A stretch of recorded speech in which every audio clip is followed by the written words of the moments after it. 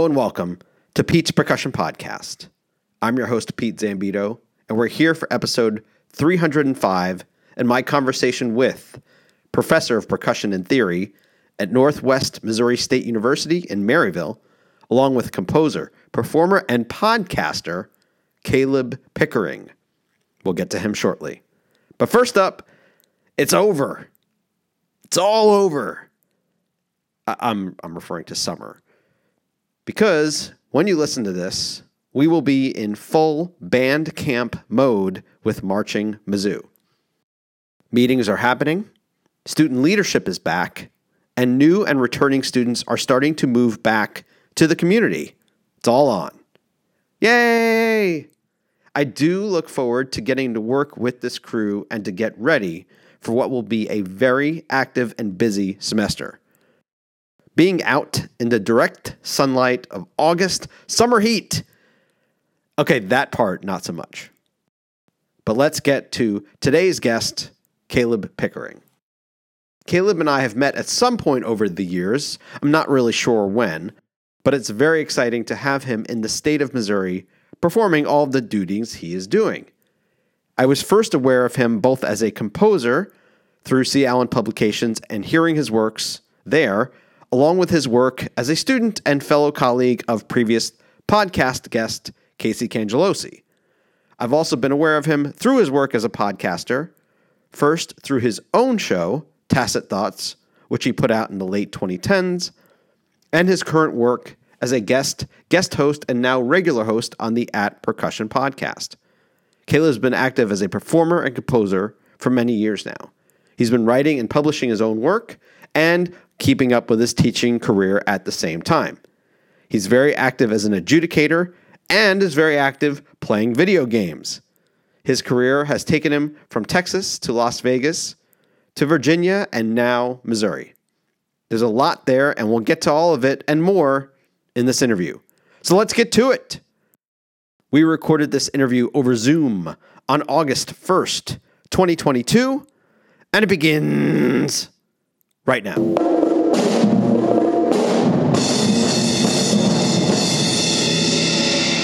All right, so Caleb, give me a summation of your percussion responsibilities and activities at this point. They kind of split into two halves, maybe three, playing, teaching, writing. But right now, the writing and playing have kind of become a little intertwined. And now they became intertwined. Now they're starting to spread back out into two separate categories. But right now, teaching-wise, I'm at Northwest Missouri State University. So just, I think we're about 3.5 hours from you, northwest of y'all. So at Northwest, I'm basically the percussion person. So I do all the lessons. I do the percussion ensemble, the methods classes every other year. This year, I'm helping out with the drum line just because, I don't want them out there playing dirty beats. So I'm helping out some, but just a little bit. That's not part of my houred responsibilities. And then besides that, I also run the theory area. So I do all the advanced theory and oral skills and kind of direct the rest of the people doing fundamentals and earlier classes. And then writing wise, I've been writing percussion music for a long time. That's become a huge part of my career, both time-wise and, financially and, where my passions lie. And this summer I've started trying to break into more of, I'll call it real composer world. So writing things for not just percussion.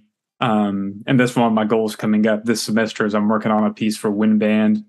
So trying to expand, now that I have a little more flexible schedule, busy, but you know how it is with, teaching full time. There's the hours on the books and you schedule your lessons. And since I'm not responsible for as much drumline stuff, I can wiggle around a couple more blocks of free time. So it's nice.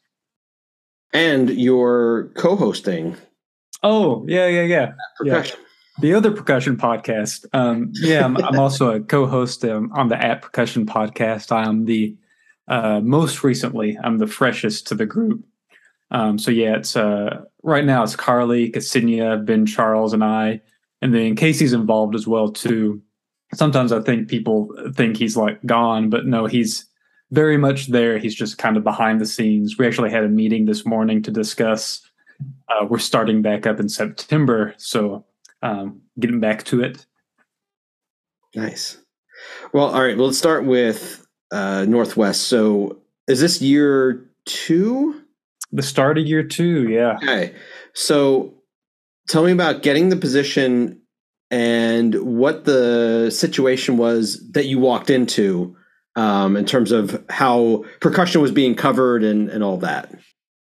Yeah, I got the gig just like I think most of us do. There wasn't anything too peculiar. I think the weirdest part that kind of gave me a strong upper hand was the position was not half, it was percussion and theory. And there are a lot of us are good at theory, but that's one of my specialties. So it was a real good fit. So getting the gig there was, that was great. Won the position. It was kind of not a last minute hire. I was hired in, I think I did my interview in early June. There was a late loss of a faculty member, not died, just, left the place. But I got the gig there, and it was funny. Yeah, we had to cram it all into one day.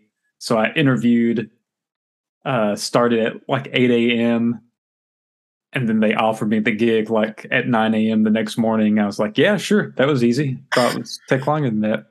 But yeah, walking in here, it's no one's really done well. I won't speak to my predecessors immediately, but here they haven't had a full-time percussion person, so it's been kind of a rotating door of adjuncts. Or our recently stepped down department head, she is also a percussionist. She taught for a while. Katie Strickland, she's fantastic, but she's a music ed person, so that was where most of her duties lied. So they just kind of the luck of the draw. They just couldn't have a full-time percussion person, but when they had a theorist / pianist retire, they had then 3 piano teachers, and they didn't have enough students to really fill that many loads. So they're like, hey, this is a good time. We can get full-time percussion and replace this theory position. And just kind of right place, right time. Got it. Yeah. So yeah, inheriting the gig here, it's just, I mean, you know how it is. We've all done adjunct work. You want to do your best, but when you're piecing together gigs, it's sometimes hard to, really craft a program. June, I think, is a pretty late. I would consider that it's not as late as like early August, we'll say, but it does mean that because you were at JMU teaching adjunct, right? Prior? Yeah, as an adjunct there for 2 years. So, that means that you have, I'm going to assume that you were leaving things, even though they were adjunct, but you had kind of planned to teach there, right? Like that next year. Yeah, I was planning on it. They had to do a last minute, pretty quick search, but Aaron Trumbore from Artifact, he took over my position, and of course he's great, and yeah, it was awesome. The other thing to note, obviously, is that this was still pretty. I think we're still in the pandemic, but you're still like kind of trying to create a normal. So what was it like being there when everything's still seemingly in flux? Yeah, right. We did like everybody else. We had the masks and distance policies and stuff like that. Students were quarantined. We were kind of lucky here at Northwest.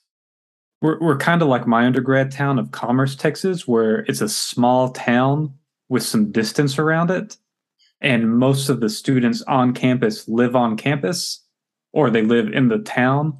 So we're kind of a satellite. So the pandemic didn't really hit us that hard. We'd have students drop out every now and then. But for the most part, once things kind of settled down, it was okay because we didn't have a lot of students coming and going. We were kind of our own little quarantined campus. So kind of worked out well for us. And then we were pretty much normal starting last January. But yeah, it was a crazy time.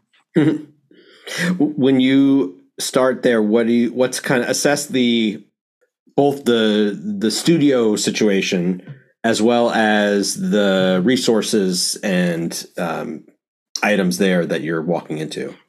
Funny enough, we're in a very good financial position here.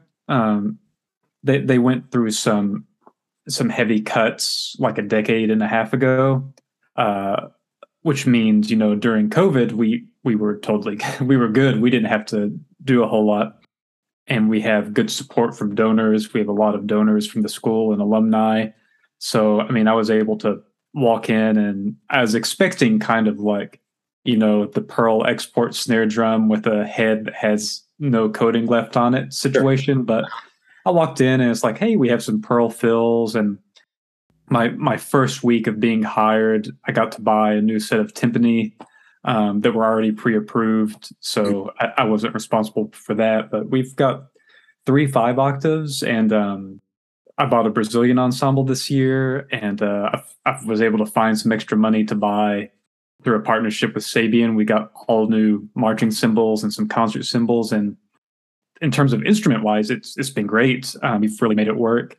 Studio wise, it's I think like maybe many of us, I knew I couldn't come in with the wrecking ball the first year because I didn't want to totally turn everyone against me. So played it a little safe for a year. Wasn't quite the hard ass that I wanted to be. I kind of kept it a little soft, felt my way in. I didn't want to blow the whole joint up and have a mutiny. But yeah, we slowly amped it up a little bit. And then we had a little we had a little talk at the end of the semester about what next year is going to look like. And everyone's kind of on board because we got to play some cool percussion ensemble music and some stuff like that. So the culture is kind of starting to shift a little. So that's good. Tell me a little bit more about the school. First, the music school portion, and then also the school and the town. You talked a little bit about the town, but the School of Music. We're a Department of Fine Arts, so we share a building with art, theater, and music. It's a small. I don't remember the number, but it's a small music area. My studio's about 10 right now. So not too bad. Some of those are non-majors that just want to play. So it's a little small. The School of Music, has same issues any small music program has. We get people from programs that have, 30 kids in the band or whatever from high school. And some of our music theory 1 is more focused on like making sure, literacy and stuff like that. And then theory 2 is a little more accelerated. It's freshman year looks a little rough sometimes, but normally after the first year, they're kind of caught up to where a sophomore should be. Even if they're still, catching up a little bit playing wise. And then the school itself is pretty nice. It's a small town, so that has its pros and cons, and some other cons and some other pros. It's nice that it's like a 2.5 minute commute from my house to the school, so that's great. If I want to have lunch, I can just run home. I don't have to worry about using a microwave that's like covered in like 15 different smells or something. Mm-hmm. And of course, the cons with the small town, it's like, hey, do you want to go to the restaurant or the other restaurant? Just like, well, we went to that restaurant yesterday. I guess we'll go to the other one today. So that's not always the most fun, but as you know, Kansas City's an hour away, and yeah, if you have to get out, there is. I don't mind. I'm kind of up here by myself right now. My girlfriend goes to UNT. She's doing a master's in economics there. So she comes up every now and then, more often than not. Since it's Denton, I use that as I visit her and get into some civilization again. Yeah. So I try to go down there once a month and hang out at UNT and Denton a little bit and get my fill of livelihood, and then come back, and it's like a nice little mini vacation every now and then. Yeah.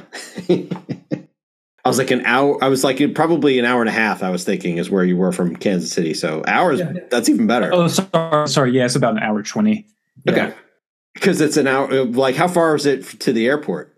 About an hour, hour 10, hour 15 ish. Okay.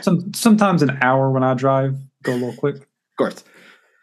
Yeah, that's one of the things. That's kind of the joke here in Columbia is that almost nobody flies from Columbia. Like, first, the Columbia airport's getting better, but almost nobody flies out of KC because the airport is so far is on the other side of Kansas City. Yeah, right. Meanwhile, the St. Louis airport's like an hour 45, and it's on the west part. So you don't have to go to St. Louis. You're on the outskirts. Yeah. Tell me a little bit more about the marching band portion. I did just a day or two of the camp, the drumline camp last summer. It overlapped with my new faculty orientation, which I thought I would rather be doing that than standing in the heat, but I was totally wrong. That sounds right. Yeah, orientation for sure. But no, it's the marching band's pretty good. They're 100. They're always between about 120 and 190. I know that's a big number to shift around, but with COVID, it really dropped down. And then this year, I think they have about 140, 45. So good size for a smaller school. And the drumline, we don't have a front ensemble right now. We're kind of working on that just because, students that want to do that need to be able to do that, or at least something. But yeah, I'll help out this year. I rewrote all the exercises and some of the cadences and stuff like that just to make it. I mean, they were just using stuff that had been around for years and years and years, and it's just like, oh man, we gotta get some beats in y'all's hands that sound good and they're gonna be a little easier to execute because some of the stuff is just like, it's hard or coming into roles out of silence and stuff like that we can just alter a little bit to make y'all sound cleaner. Because I mean, even though the schools, in Missouri are often a little smaller, it's just like you hear a dirty drum line and it's like, I don't want to go there. I want to play in a good group. So, I mean, and they play great. Not to say they play bad. They just, they need some polishing up. Sure. Yeah. That school is Division II, right? Yeah. It's funny enough, we're a Div 2 football and basketball powerhouse. Yes, you are. I know for basketball for sure. Yeah. Yeah. So our athletic bands director, Katie, well, she's the athletic band director. She was department head, and she's a music ed teacher. So now, thankfully, she's out of the department head, so she just has to do her normal job.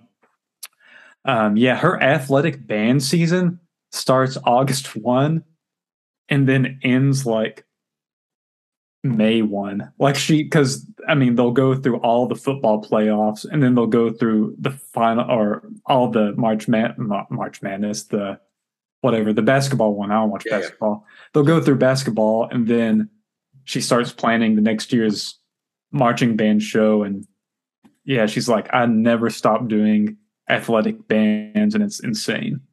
Especially for a school this size. She should be done in November and done in February. Right. The size of school we are. Yeah. Yeah, that's right. That was when I was teaching at Lincoln, that was there was a year where one of the years that you all won the national championship, we were probably the best. I think we only lost to you by like 5 twice. Yeah. that was close. Like, that was like a really good team for us. And you guys you had like the point guard who was the best point guard in the country, and it's crazy. It's really bizarre. Our football team this year, 3 people were drafted to the NFL and 1 was drafted to the CFL, the Canadian Football League. I'm just like, even for a Div 1 school, 4 drafts Yeah. like to professional football teams, that's insane. Yeah. But good for them. I mean, they're doing something right. So, because of where you're located in the state, and I know that you're still new to this, but geographically, where is the typical student coming from? Oh, good job. Or good question. Not good job. Good job with a good question. Thank you. A lot of ours is the immediate surrounding area. So within, 60 miles, and a lot of the 4 states area. So we have a lot of Iowa kids, a fair amount of Nebraska, and then a lot from here, of course, and Kansas as well. But yeah, we have basically Kansas. We have them from all over, but our kind of hard border is Kansas City. We get a lot of students from there, and then a ton from the smaller schools between here and Kansas City. For the most part, yeah. Yeah, got it. Cool. Do you like living there? It's okay. Like I was saying, it's it's a small town. It's fine. I don't really have anything tying me down, which is nice. And I have stuff to do here, like I write a bunch, which is great. That helps. Got a PlayStation 5 that helps. Got this new sweet PC. I say it's for video editing and composition, which it is, but it has its other uses. Like the video game usage. Yeah. It turns out maybe I did spend a little extra on that GTX 3060 graphics card for maybe some video gaming. So yeah, I keep myself busy wherever I am, just with stuff I enjoy. So, it'd be great to live in like a place like Denton where there's, more bars and restaurants and a nightlife and clubs and stuff like that to go see live music in. But, for now it's fine. I don't think I want to buy a gravestone here or anything, but sure. For now it's works for me. Yeah. Great. It's funny. And I thought about this, that it does sound like Concord, where Casey and I used to work there too. Oh, I didn't know that. Yeah. I was 2003 to 2006. I was when I was at Concord, and then my friend John had taught there in the interim before Casey got it. But that place was very similar because it was Division II, small town, like one restaurant in the town, and Blacksburg and Christiansburg were an hour away. Right. And so and Winston-Salem was 2. And so it's like, it was kind of the same thing where if we needed to go, my wife and I needed to go to like a Target or Barnes & Noble, which we did, we would go to Christiansburg, and like that would be our outing, which I'm sure it is for you when you go to KC. It's like, it's my day out. Yeah, luckily there's a town called St. Joseph. Oh yeah, right.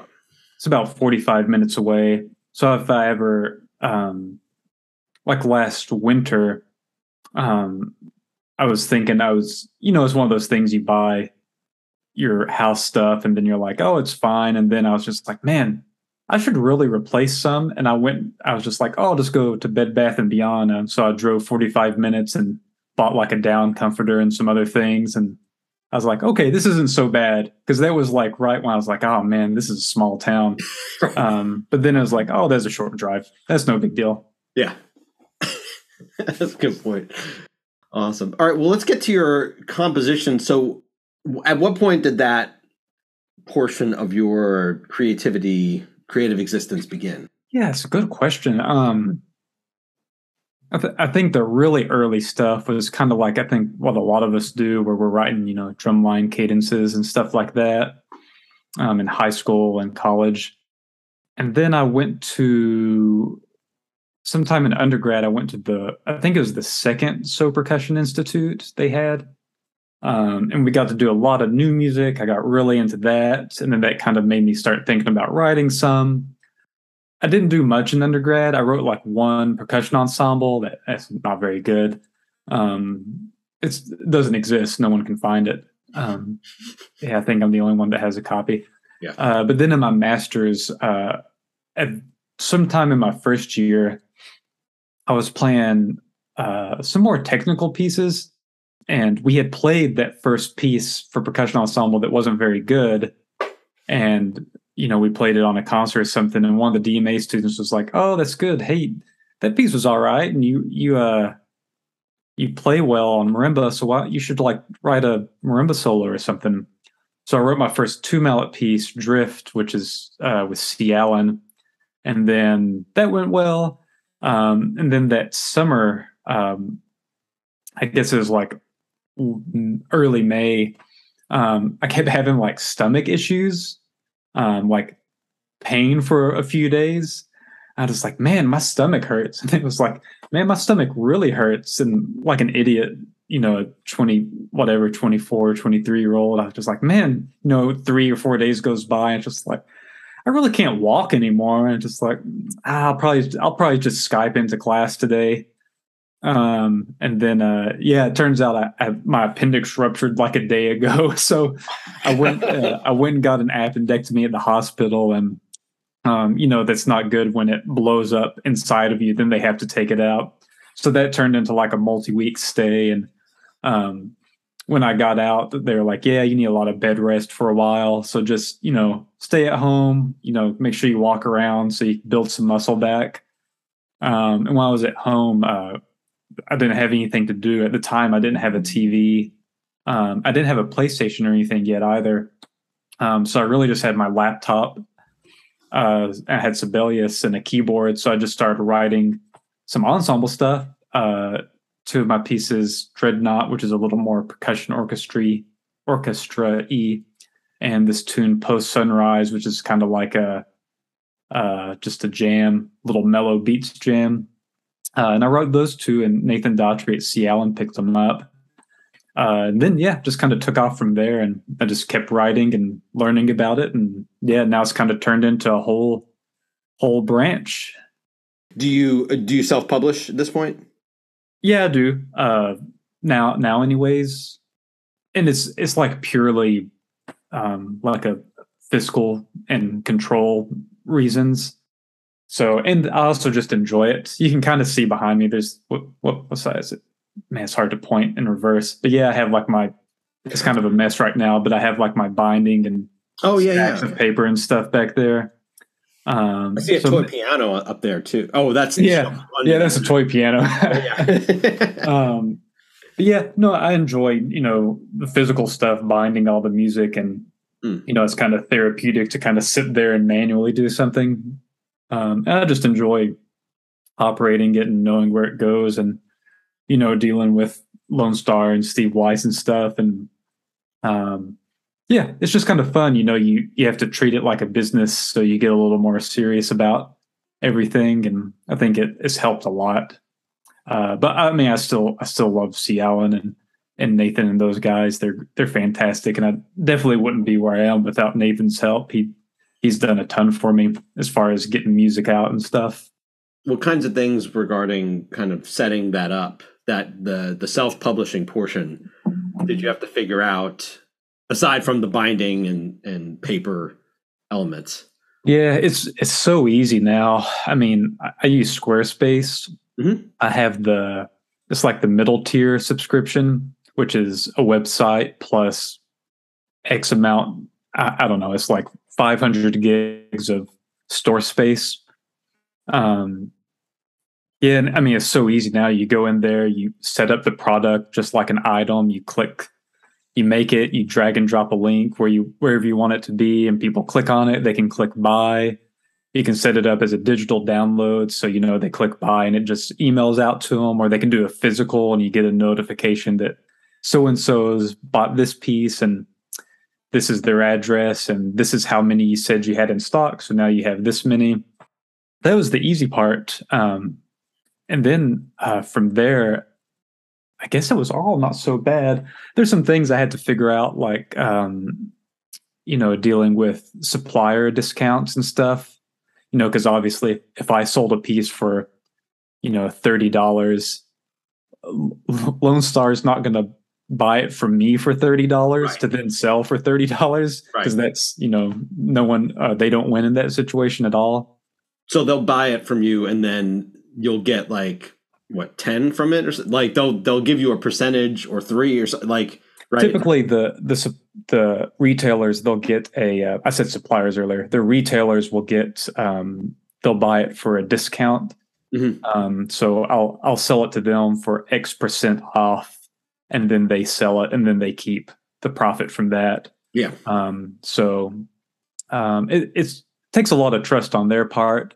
They're trusting that it will sell. So they only really, of course, they're only going to carry stuff that they think will move. So, if something's, this is all hypothetical numbers, but if I sell the piece for 30, then, I'll give it, you give it to them for, 15. That's kind of a lot off, but you give it to them for 15, and then you make $15. They make the 30, and it's no big deal. Yeah, they get to an audience you can't quite get to, right? Especially things like schools sometimes are hard when they need to set up a PO, and it's really hard for like us to buy a piece from just an individual composer. I have to go through a different channel, and it's a whole mess. It's way easier for us to just buy from Steve Weiss because we have a contract with them. So that is something that like C. Allen can do that I can't. Sure. I just don't have the time or the ability to, or the interest in setting up, hey, University of Texas wants to buy one piece from you. All right, we need to set you up with our vendor. So contact this person. All right, do a contract. In 30 days, you'll get this. And it's just like, oh, man, just have the piece for free at this point. This isn't worth the headache. I'll pay my own mailing cost, and just so I don't have to deal with it. Yeah, just live stream it. That's fine. Just send me a program. Yeah. Right. Well, I mean, that's another element of the composing part is, well, there's two. One is like something like a PASIC, where if someone's like, Caleb, I want to buy your stuff, and you're like, maybe Lone Star brought it, right? I mean, like, or maybe Steve Weiss brought it. Like that's kind of how that happens, right? Yeah. It's tough with the digital download thing, the PDFs. A lot of people prefer that. I'm not super crazy about it, but it's kind of what people want and prefer. So I try to go that route. Yeah. Places like Steve Weiss and Lone Star, they can get to places I can't. I'm not going to buy a booth at Midwest. That's crazy. Yeah. But the other part of that is the trying to keep track of performances for ASCAP or BMI, whichever. Oh yeah, I should do that more. I say the same thing myself. It's just so much work. Yes, it's just real hard to actually keep track of. Because remind me now, what realms you've written for? You said you're trying to get into kind of like the band, or start getting into maybe wind band side. But what's kind of been the scope of what you've written so far? A lot of percussion stuff for sure. A lot of stuff that's not out. I haven't wanted to put it out, or things like that. I had a piece for marimba and flute, and one for marimba, percussion, and horn. I just finished a piece this summer that I'll probably sell once I get a recording, but it's a setting of a Bukowski poem for solo piano and voice that our faculty here is going to do. And that's going really well. I'm really happy with that one. So stuff like that. And then some individual things. There was a cello thing I did a long time ago in an orchestral setting of a Debussy piece. Just stuff like that. But a lot of it I just don't want out there because I'm just not happy with it. It's not up to the same level as the percussion stuff. So I'm just waiting until they get to that level, and now they're kind of starting to. So hopefully it all comes out soon. Yeah. Now, how did you had been on at Percussion, were you there as a guest, or had you been as a kind of a guest co-host prior to being kind of official? Yeah, both. I did the guest co-host thing several times. I've done it. I mean, probably I don't know, maybe 30 times as kind of the guest co-host. And then I was on as a guest once on episode 148. Yeah, when Casey decided he wanted to kind of step back a little bit because he's busy with work and life and everything else, and kind of take a backseat role or more of an administrative role. He did that, and I kind of filled his space. What's been is similar, different with you being more regularly in the host chair? We do a thing now where the four of us, basically, instead of one person doing everything, we basically we rotate host, and that host does pretty much everything for that episode. So if I host an episode, I'll set up, if there's a guest, I'll set up the guest. If we do like a round table panel, I'll set up that. If it's just a topic, I'll set up that. And then I'll record, I'll edit. We have a Google Doc and some other things, and I'll edit and chop up things and send them to the appropriate spots. And now the new thing we'll do is we'll all do our own social media stuff. So in the future, I'll do the Facebook post and I'll upload the little Instagram things and ask if anyone has questions. So yeah, that's about the only big change. Ksenia has done, I think, the most in terms of like changing kind of the face of it and the kind of logistical operations and the social media stuff. She's really took the reins in that because she's just good with that stuff. Yeah. I remember that being a surprise, and I think this happened before you started being a full-time co-host when I think all of a sudden, like, Carly started an episode, and it was like, oh, yeah. Like, because Casey started all of them forever, basically. And maybe he kind of realized that, oh, I should release some of these things, and maybe it won't be as much stress for me. You know? Yeah. I mean, as you know, it's to do it right. It's a lot of time. You know, even the editing, you know, it's not a huge thing, but you know, you edit it and then you render it and then you change the format if you have to, then you upload it, it's just all these little steps that all are pretty easy, but you put them all together and suddenly you've lost a couple of hours, and if you're doing it on a weekly basis, I mean, you know, that becomes it might only be 5 hours a week, but that's, I mean, as you know, that's a precious 5 hours. Because you're newer to the kind of the co-hosting chair, what kinds of things are you all thinking about in terms of what's next for the show? Since, I mean, like you said, it's the format's been pretty set. I know that recently you all did the most recent kind of set. You've all kind of picked a focus, I would say, as much as you picked a guest. Is that still kind of the? Yeah, we got. I mean, I think you've realized this too, because I've listened to some of yours and over the years, and yeah, after you've been doing it for a while, the question of, so tell us about your high school drumline experience. It's just like, oh man, I don't care anymore. Like, where did you go to undergrad? I don't know, dude. Just go read my bio. Like, yeah. So we're trying to get away from that, just because I think we all got so tired of hearing it. And it's not that it's not important. It's just that we get exhausted of it, and I'm sure you do too. Of, you know, it's like, so tell us about your background. Well, at the age of 7, I banged on these pots, and it's just like, oh no, like that's.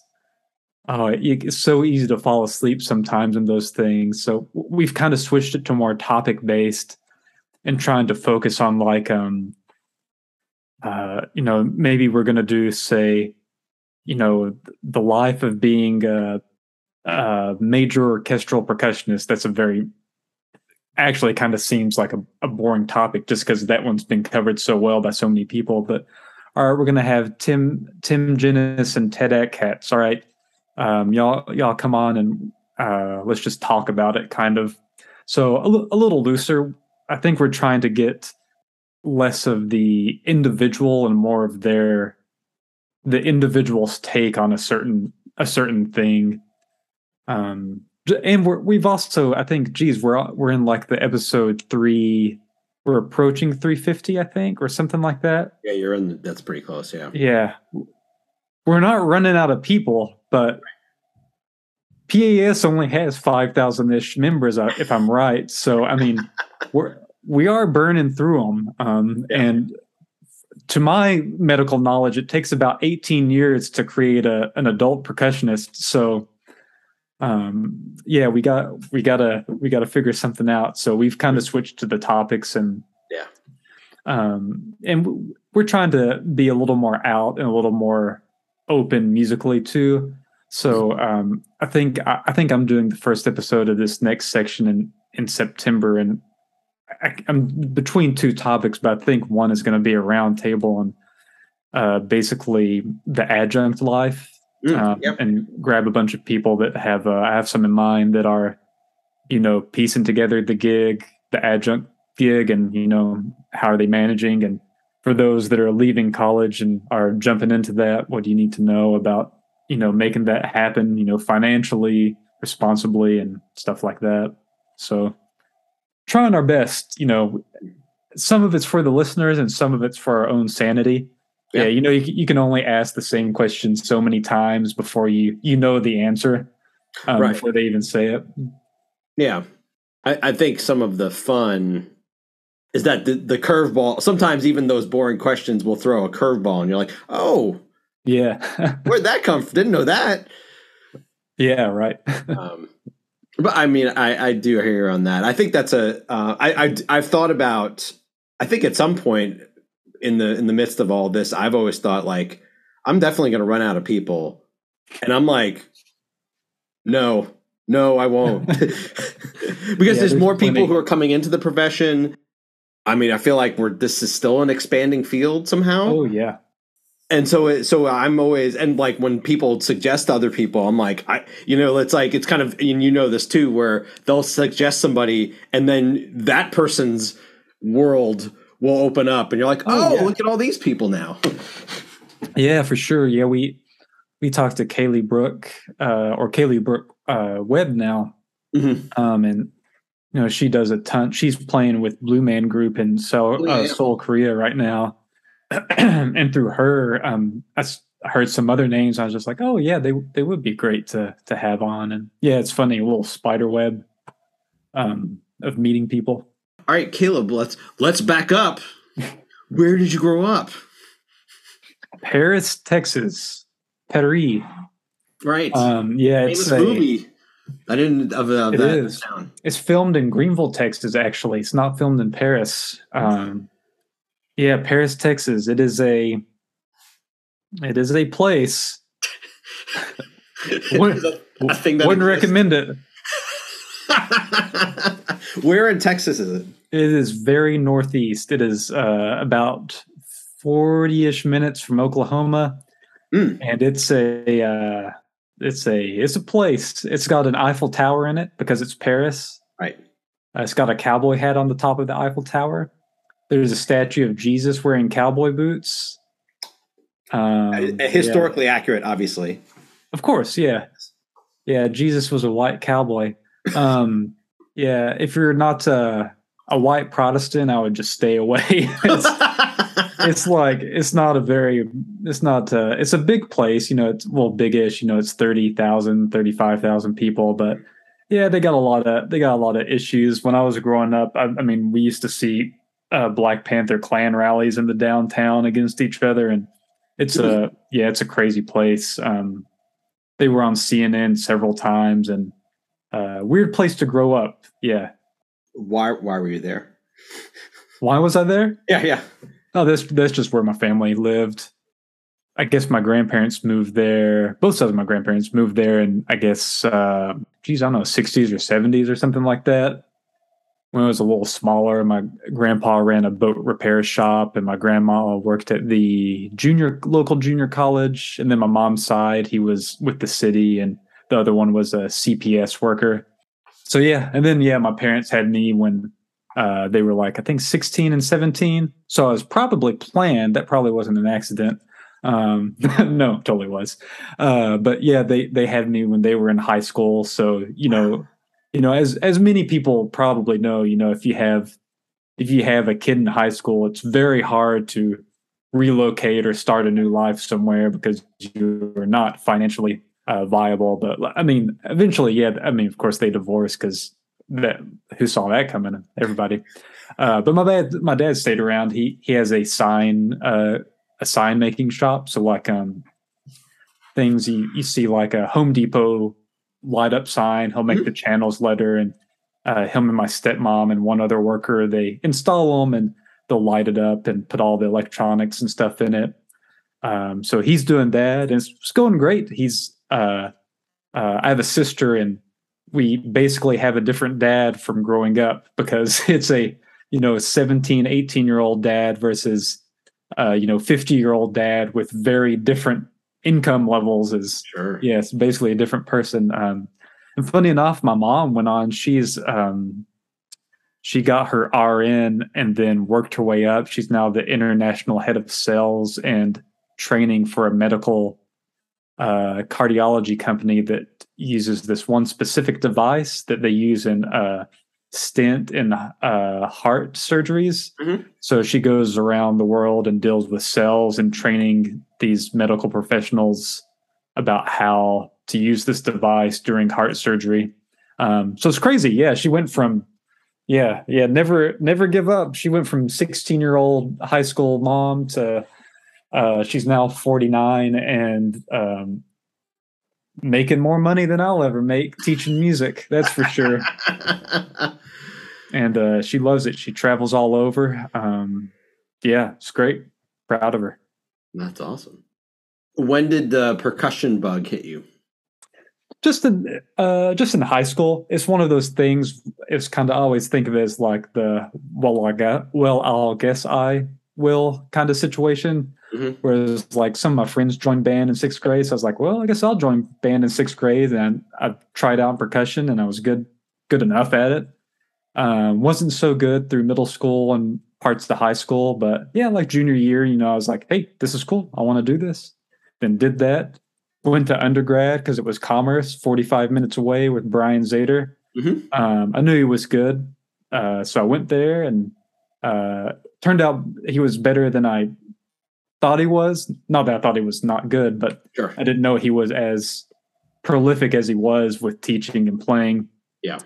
And then from there I was just I went to a summer seminar in Vegas and met my future teacher that I went and studied with, Dean Gronemeyer and Tim Jones. Mm-hmm. Did a master's there, gigged a little bit for a year, came back to Texas and taught. And during those years, Casey got the gig at JMU, and I met him that summer at the Ted Cats Percussion Festival. We had a lesson and kind of hit it off, hung out a little bit, and then auditioned at JMU, got the GA spot, and was there for 3 years, then taught for 2, and made it out to Missouri.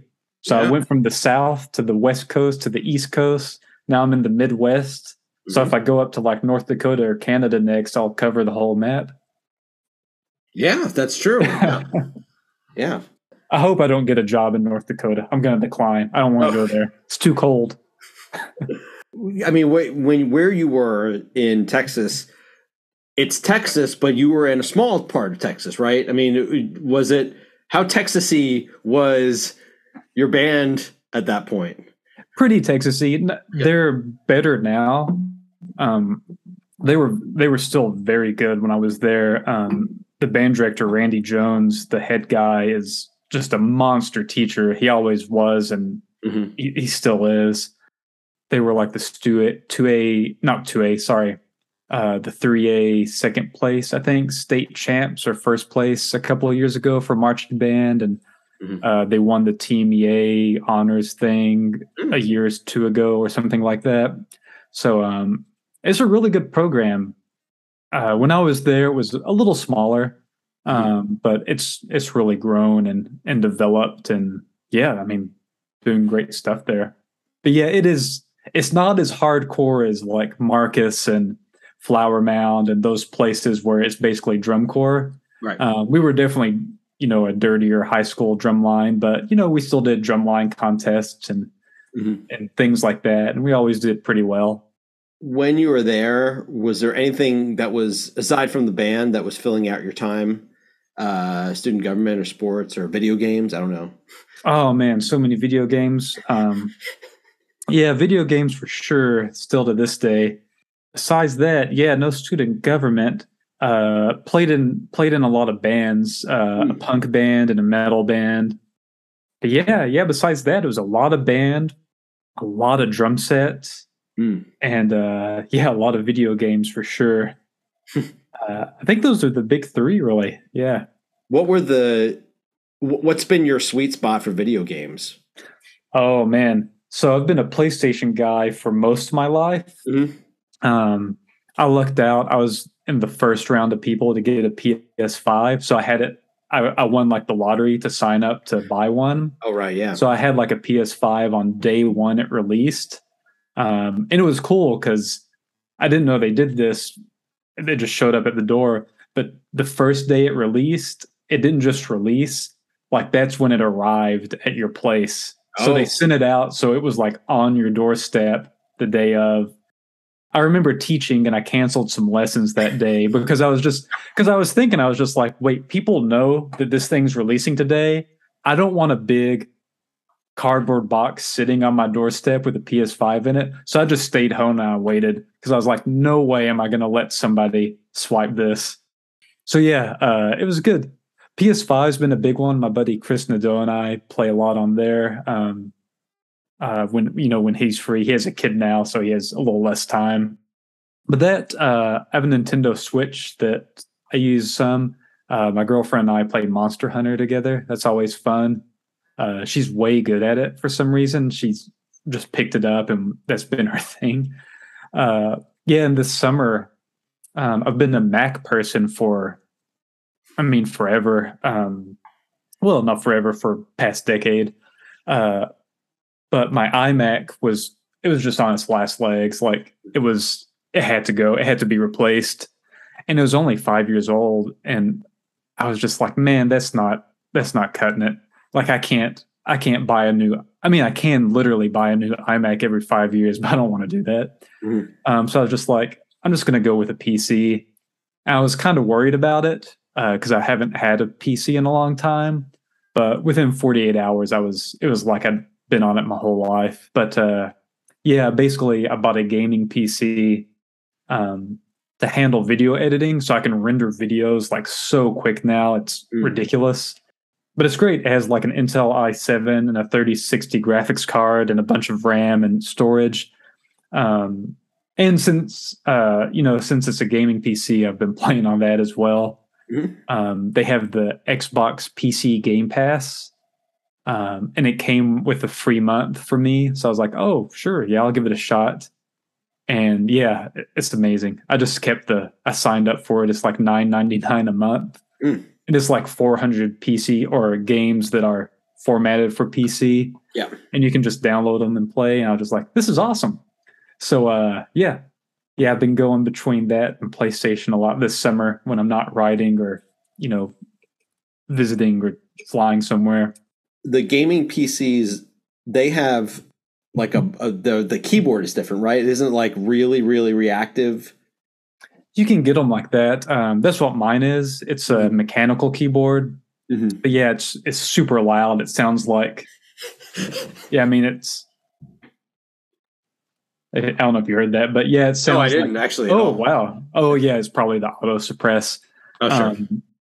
It takes a second to get used to because it is really reactive, but it feels kind of typewritery, like it's very clicky and it's very satisfying to like type a sentence like with no stops because it just sounds like, and it's like it's a very satisfying sound. Mm. If my girlfriend's ever here, I do have to close the door like at night if she's asleep, because it does sound like somebody's just drumming on a table. It's pretty loud. It's definitely, yeah, it's an issue if you have people sleeping near you and you're trying to work. Mm. Well, aren't you wearing headphones though? I mean, does it like blunt some of the noise? I never wear headphones. I have two Bose speakers that I've set up that I like. Mm-hmm. I'll wear headphones if I'm like mastering audio or anything like that. That's normally like the final step if I'm making a video. Yeah.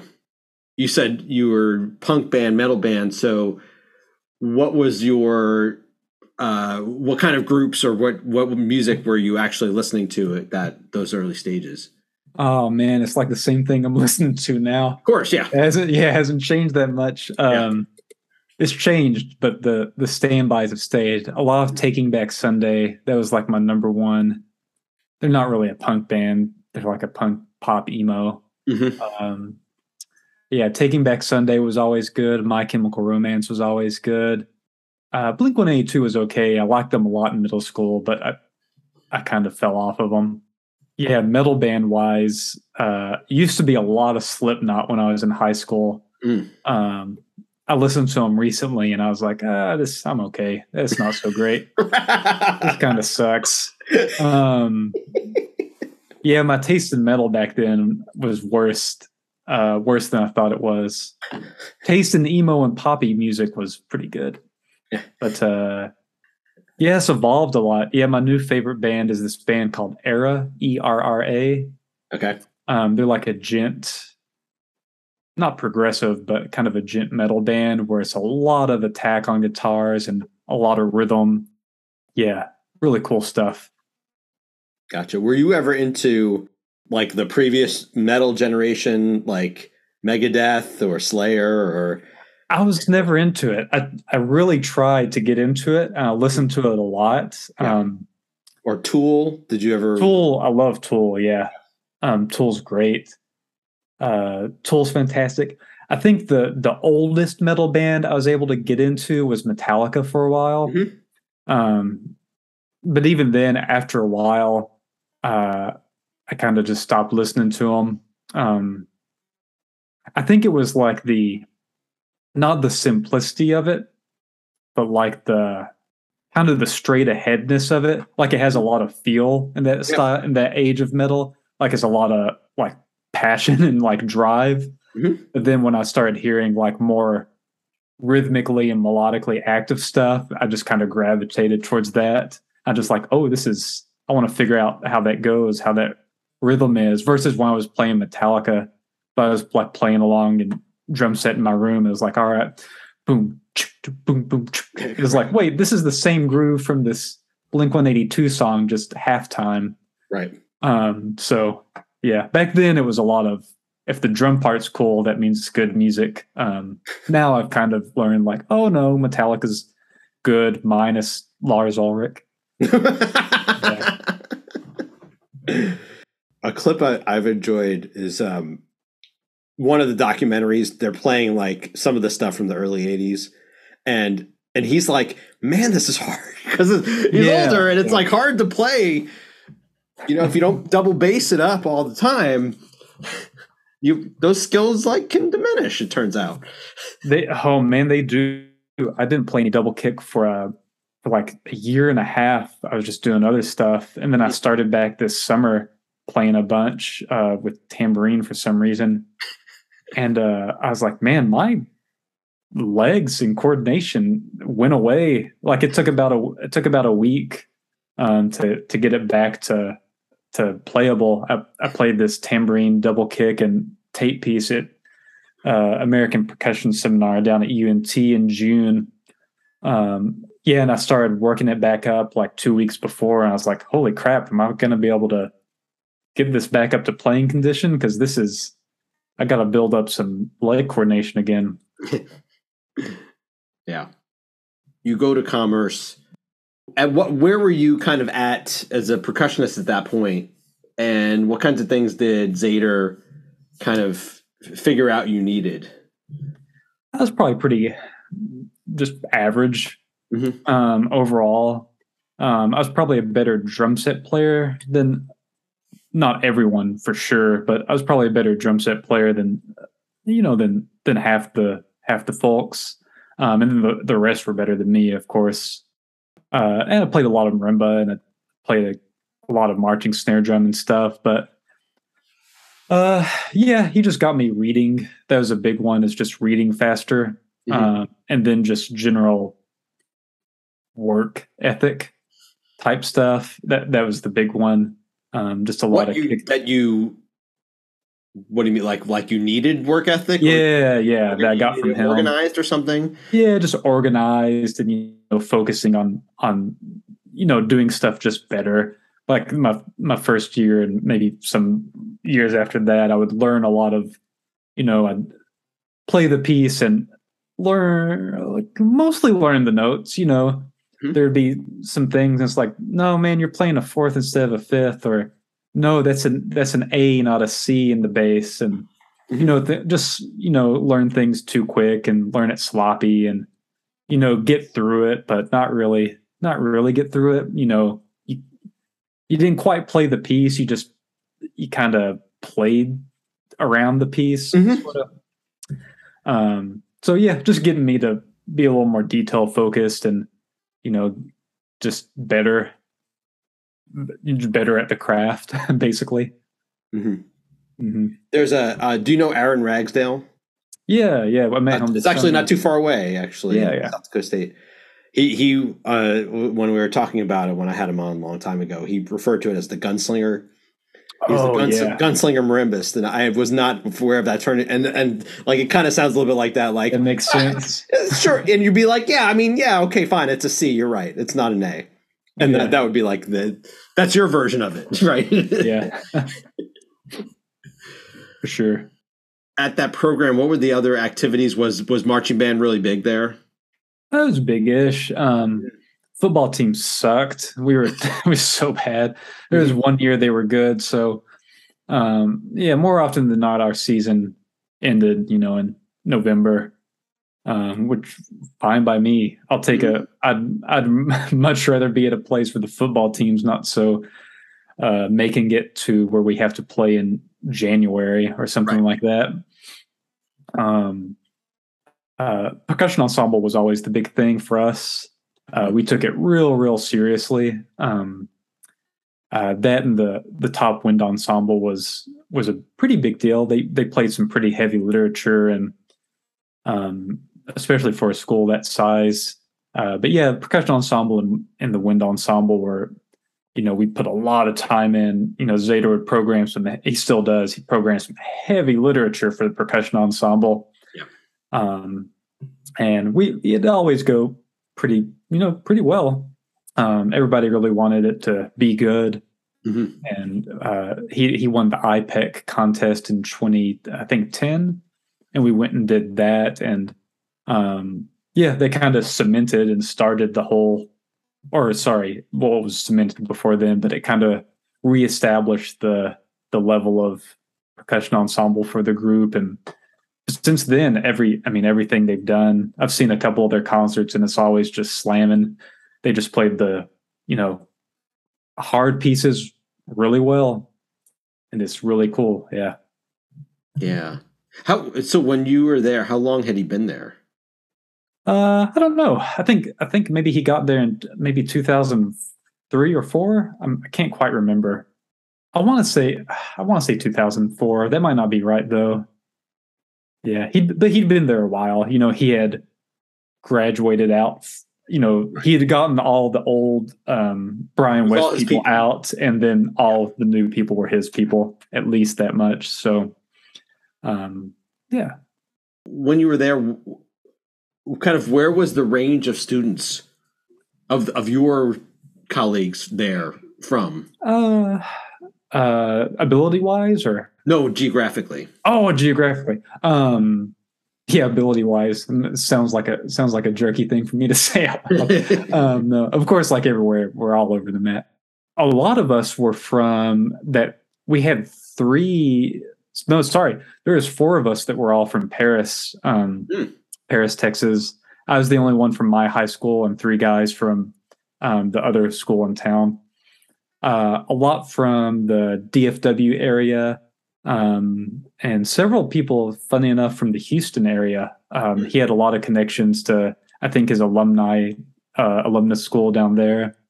A couple from like the Texarkana, that East Texas border.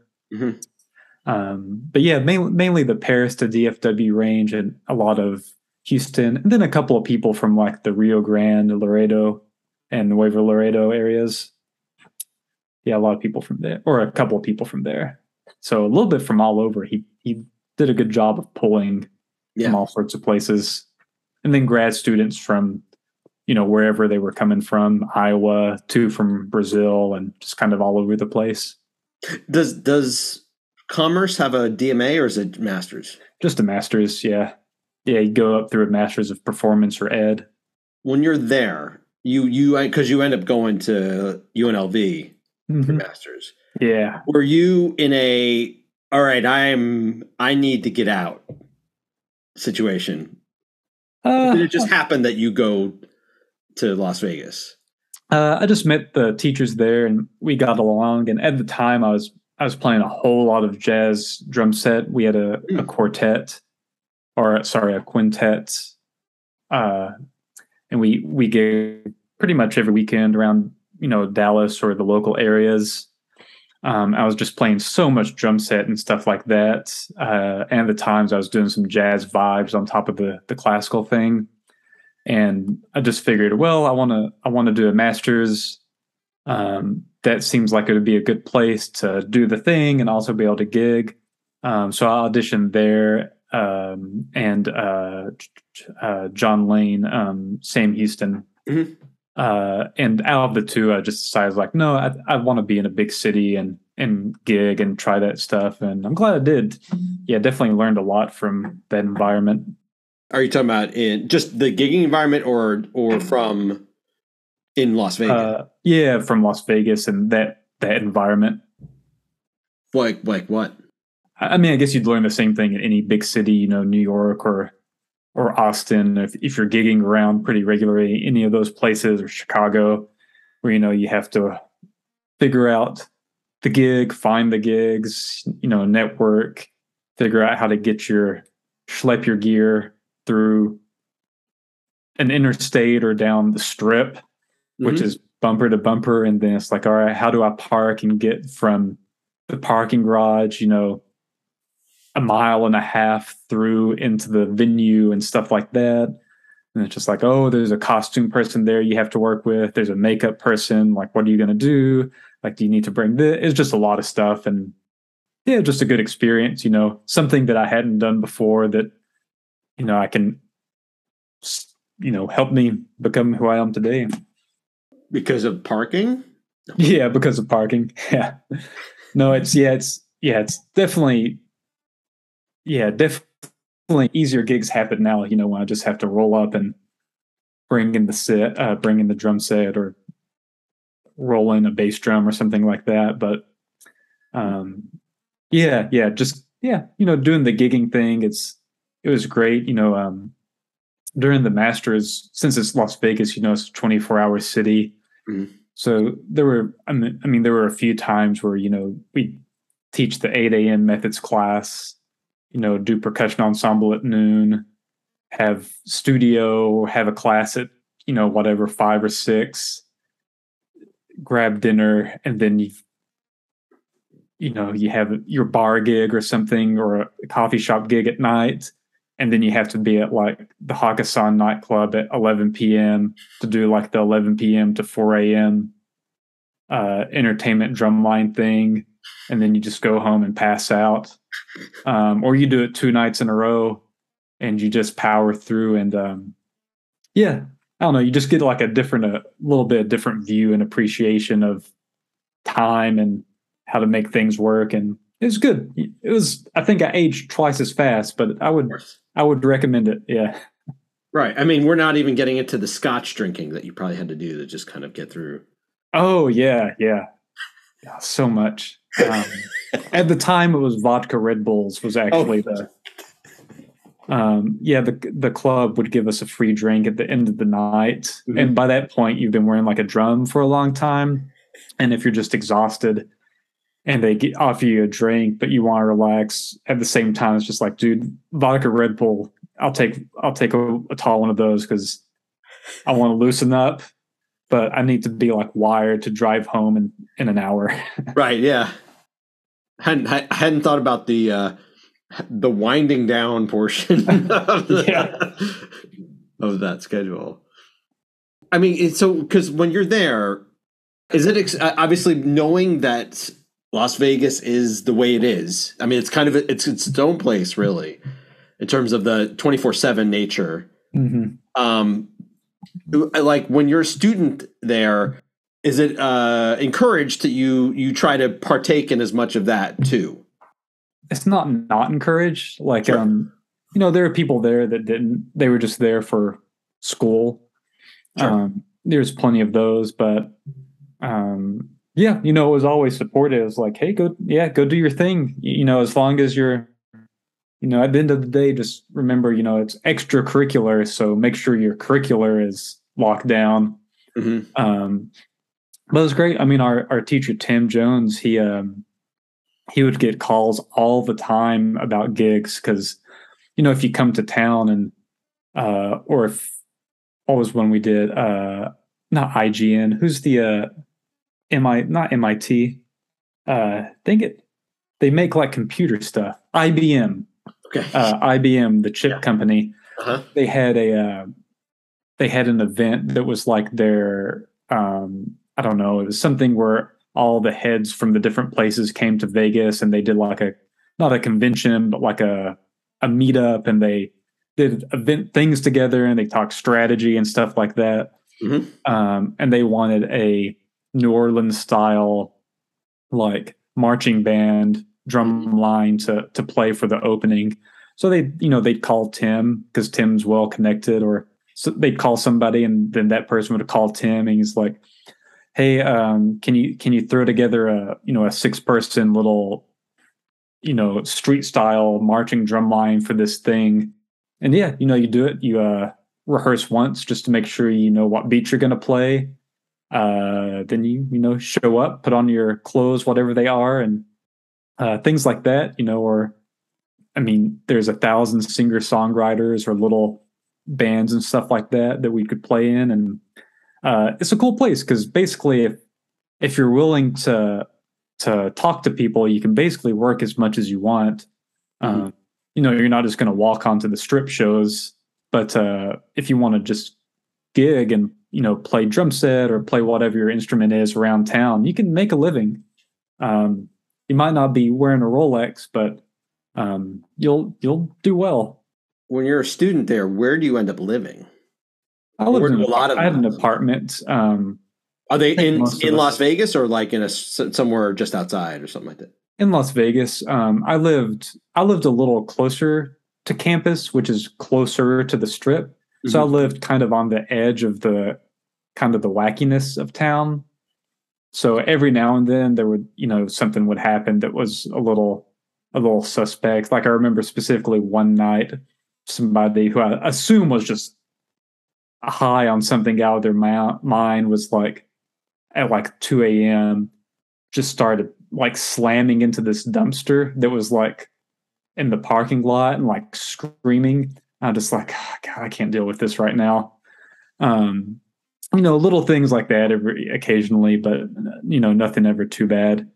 But funny enough, yeah, Las Vegas sounds crazy, but once you get outside of the strip area, it's just like a normal city. It's like a normal town. That kind of 10 square miles of the center of it is total insanity. But outside of that, it's kind of like a normal, like an Arizona, because it's the desert. Yeah. It looks like a normal town. The only difference is everything's open 24/7, and there's slot machines in the grocery stores and those whatever video poker at a lot of the bars. But besides that, it's pretty normal. There's schools. There's if you didn't live in, or if you didn't know you were in Vegas, you you might not notice at first until you go in and see some of those machines, because it's pretty normal outside of the not normal. Mm-hmm. As a student at UNLV, what kinds of things were similar, different? Obviously, okay, you're a master's student, so that's one thing. But what was similar, different in terms of learning from Tim and Dean?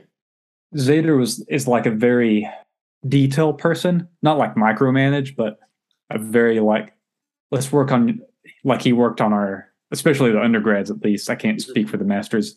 He's like, all right, let's make sure your technique's great and you're thinking about all these things, and let's, really iron it out. And then Tim and Dean were very conceptual. That was the biggest thing. They were very big picture ideas, and outside of that, it was like, make sure are you getting a good sound, and are your hands healthy? That was like the two things. And then always be thinking about what you're doing and be able to explain why you did the things you did. And then Gary Cook was on staff as well. Gary taught all of our percussion pedagogy and literature and history classes, which were amazing. That was like the best. I took four classes with him, and those were like the best 4 classes of anything I've ever taken in my life. He was fantastic. He would come in basically 3 times a semester, and we would have like a Thursday, Friday, Saturday, like 3 4-hour blocks. 3 times a semester. And it was like a super intense 3 days, and the reading was insane. He would give us, we would literally have dozens of articles and like a dozen books per semester. Sometimes it felt like, to like read the entire thing. Like, I've never read so much for a class ever for anything. And but it was all good stuff, and it was all super interesting, and he's great at explaining it and breaking it down. And he makes it not boring at all. He like makes it super interesting and relatable, and it was just terrific. I can't say enough good things about Professor Cook. He's fantastic. That just sounds like basically a grad course in every other discipline, honestly, like that, in terms of that intensity of reading and like that focus. It sounds like what my wife does, who teaches communication here. Like, she does with her grad student. It's like that much reading, and that's just kind of the norm. When I had to read like now, like when I was doing my DMA, and they'd give us like, here's a 30-page theory analysis paper. Make sure you read it by next week. I was like, easy. I'll knock the hell. No big deal. 4 hours? Oh, I have all week. Yes. No big deal. I'll knock this out tonight. Is that it? Is that all I got to do? He definitely, he made the rest of school a lot easier, because his was so intense. But after that, it really felt like a downhill journey. Yeah. Did you have an assistantship? Yeah, at UNLV, teaching history of rock and basically doing percussion, whatever.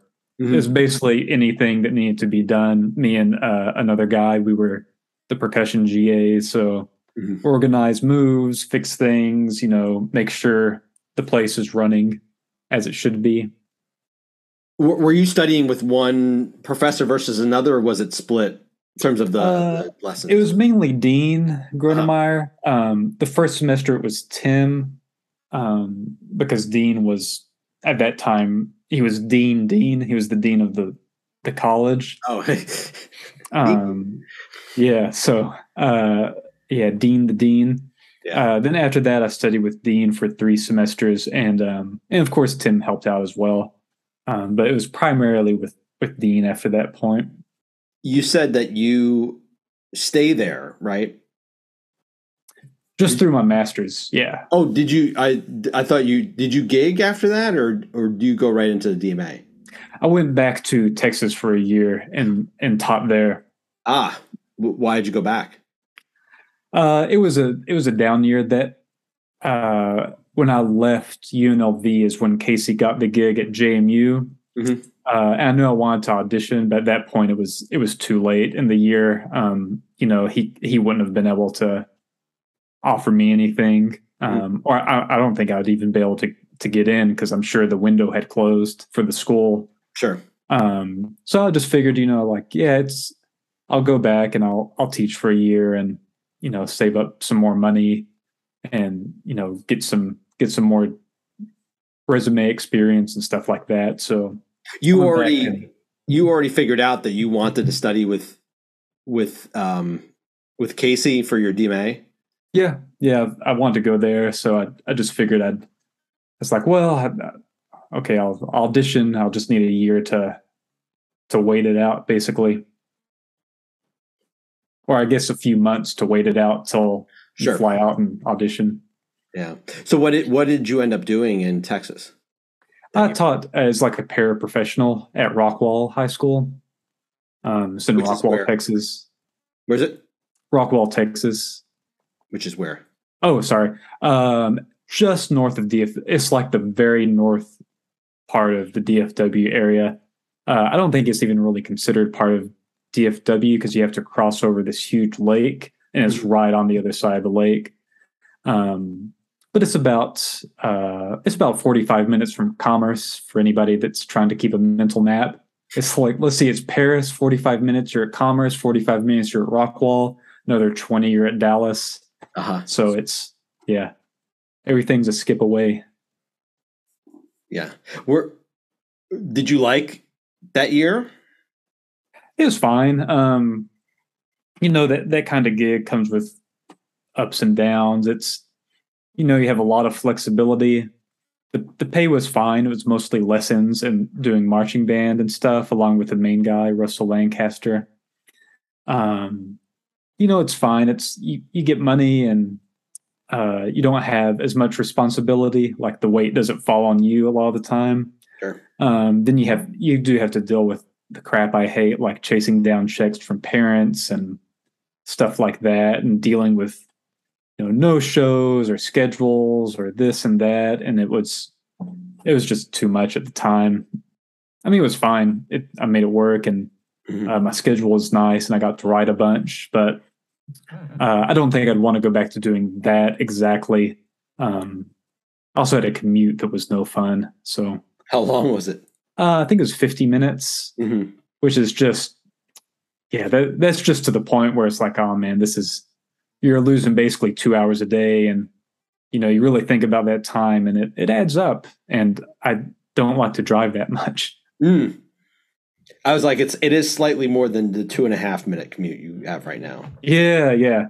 Right now I can leave at 8:55 and be there for a 9 a.m. class if I have to. Nice. Great. Yeah. Haven't done it yet. But yeah, I can if I have to. But it's an option is what you're saying.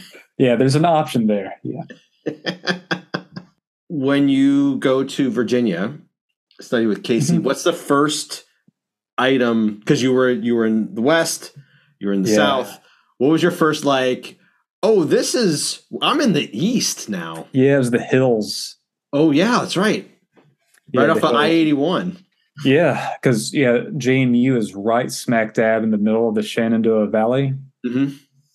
I mean, I'd seen mountains, of course, driving through Colorado and, driving from Texas to Vegas and back. Yeah. But I'd never lived in a place that had like regular hills, like if we wanted to go from Harrisonburg, Virginia to say Richmond or Winchester, you have to go over the mountain and around. And that was really interesting because I'd just not been in a place that was that hilly. That was the first thing that stuck out to me by far was I can't see for 200 miles like I can in Texas or here in Missouri. Geez, I can see to Kansas basically.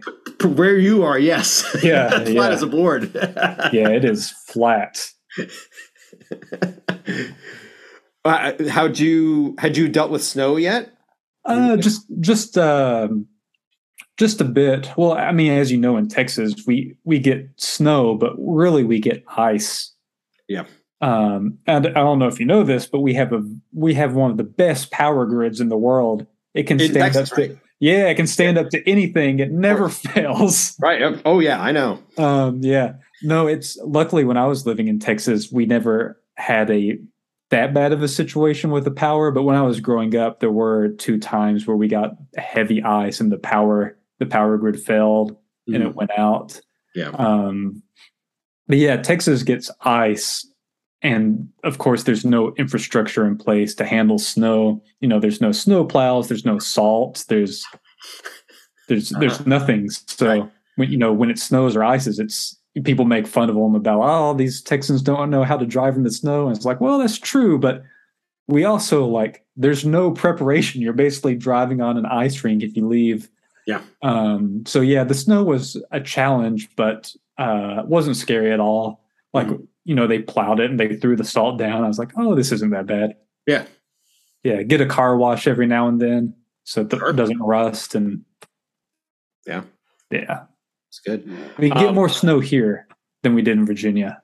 Oh yeah. I believe that. There with Casey, first off, what were your responsibilities similar in terms of as a grad student? They're kind of split a little bit. I was with the percussion area. I did methods classes, 2 sections of that. I ran the steel band there for many years until I wrapped up my ABD stuff. Yeah. And then I was a GA for the theory area as well. I did aural skills and a fundamental music theory class once. So yeah, that's kind of how I got the gig here. That really helped having that college theory and aural skill teaching experience. They really like that. Yeah. And it's kind of similarly, what kinds of things when you're studying with Casey, similar or different from your previous experiences as a student? Oh yeah, the beatings were bad. He used to just beat me all the time. Just rage. It's what I think when I think Casey Cancellation. I just think rage. Yeah, he would punch me a lot and make me move drugs across the border and stuff like that. Crazy. No, it was fine. Casey's great.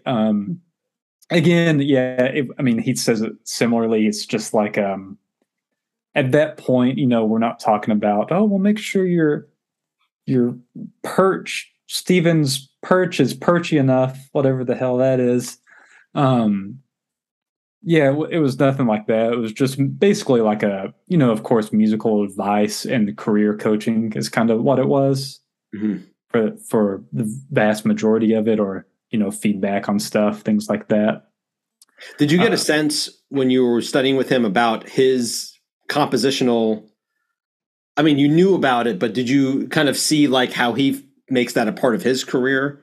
Oh yeah. Yeah. We've talked about it plenty. We still do pretty regularly. We talk about the business side and comp stuff, and, we both work with tape pieces a lot. So we've talked about that, and, recording stuff and cameras and sound, and yeah, very, very friendly. We just swap ideas and share interest and things like that. He also plays quite a bit of video games. He's an Xboxer though, so there's some contention there. Right. At JMU, what's the expected capstone? You do a dissertation and a lecture recital. I did mine over separate things. I did a lecture recital over the history of snare drum notation. So I went back to the 1811, 1812 Charles Ashworth book. I hope Gary Cook doesn't listen to this. He'll kill me for not remembering that date. I'm going to say 1812 and hope I'm right. I think that's it. I might be wrong. So I went from basically there to modern times and analyzed did a PowerPoint and a lecture on the history of snare drum notation, and played a bunch of examples and talked about how it worked from basically Revolutionary War up till now. And then my dissertation was the one that took the longest for sure. Mine was over an analysis or a survey and a analysis of percussion methods classes at the university level. Mm-hmm. So that was fun. It was very good, but it was a lot more pain than I thought Casey and I both thought it might turn out to be. Basically, it was a huge survey of K through 12 teachers, a collection of syllabi from universities, and some case studies. And it was basically to find out, the short version is, are we doing a good job preparing people for what they're actually doing in the job as middle school, high school music educators for instrumental music? And yeah, learned a lot about stuff like Are we? IRB. Oh my gosh. I was about to say IRB. That was my next question. Obviously, if you have to do all these surveys. Oh, it was a nightmare. Yeah, if anyone's thinking about doing any sort of thing that involves a survey or human subjects at all, just think twice. I mean, you should do it if it's a good idea, but just know what you're getting yourself into. Maybe just write that 50-page analysis of Yellow After the Rain. It might be good. Yeah, it might be a good time. No, I'm really glad I did what I did, because I learned a whole lot about that process that I didn't know, and I got a lot better at writing. And and I actually got a paper that I can I'm working on turning into other things, so it's not just like a one and done, one off thing that I just had to check a box. I can actually get some mileage out of it. Sure.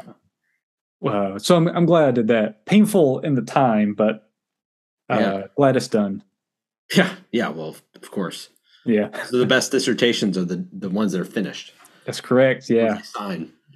Yeah. Once those signatures hit the page, just tears of joy is what it feels like. Yeah, for sure.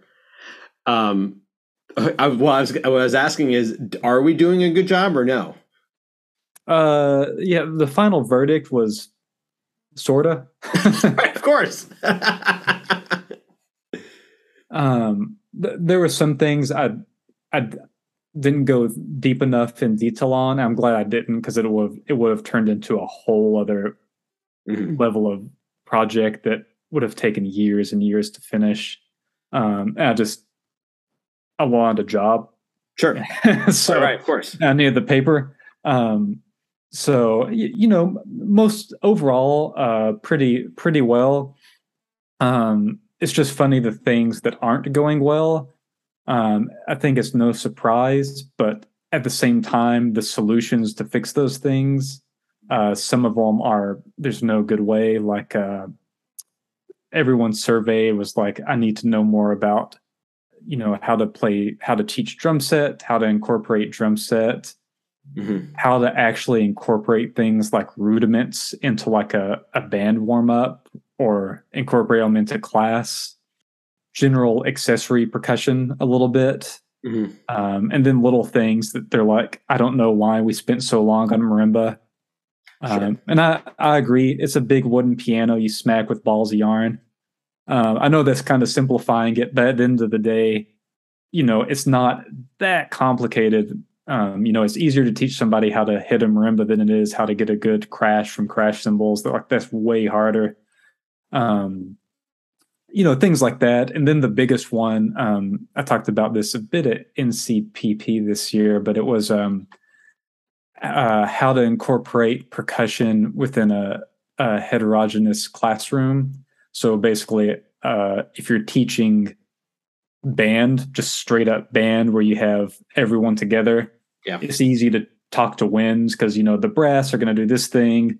Woodwinds, you got to deal with fingerings, but everyone's going to be working on a B flat. All right, we're gonna play a B flat and an F.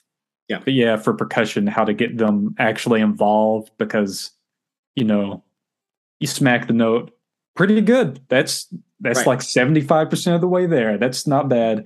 Yeah. And then same thing with snare drum. It's like, how do you turn percussion not just into the sentient metronome and the people that touch the notes? There's things like that. And some of the review of literature confirmed that with talking about the illiteracy. I shouldn't say that. I should say the lack of literacy in percussion students pretty much outside Texas, outside those heavy Texas programs and heavy U.S. programs.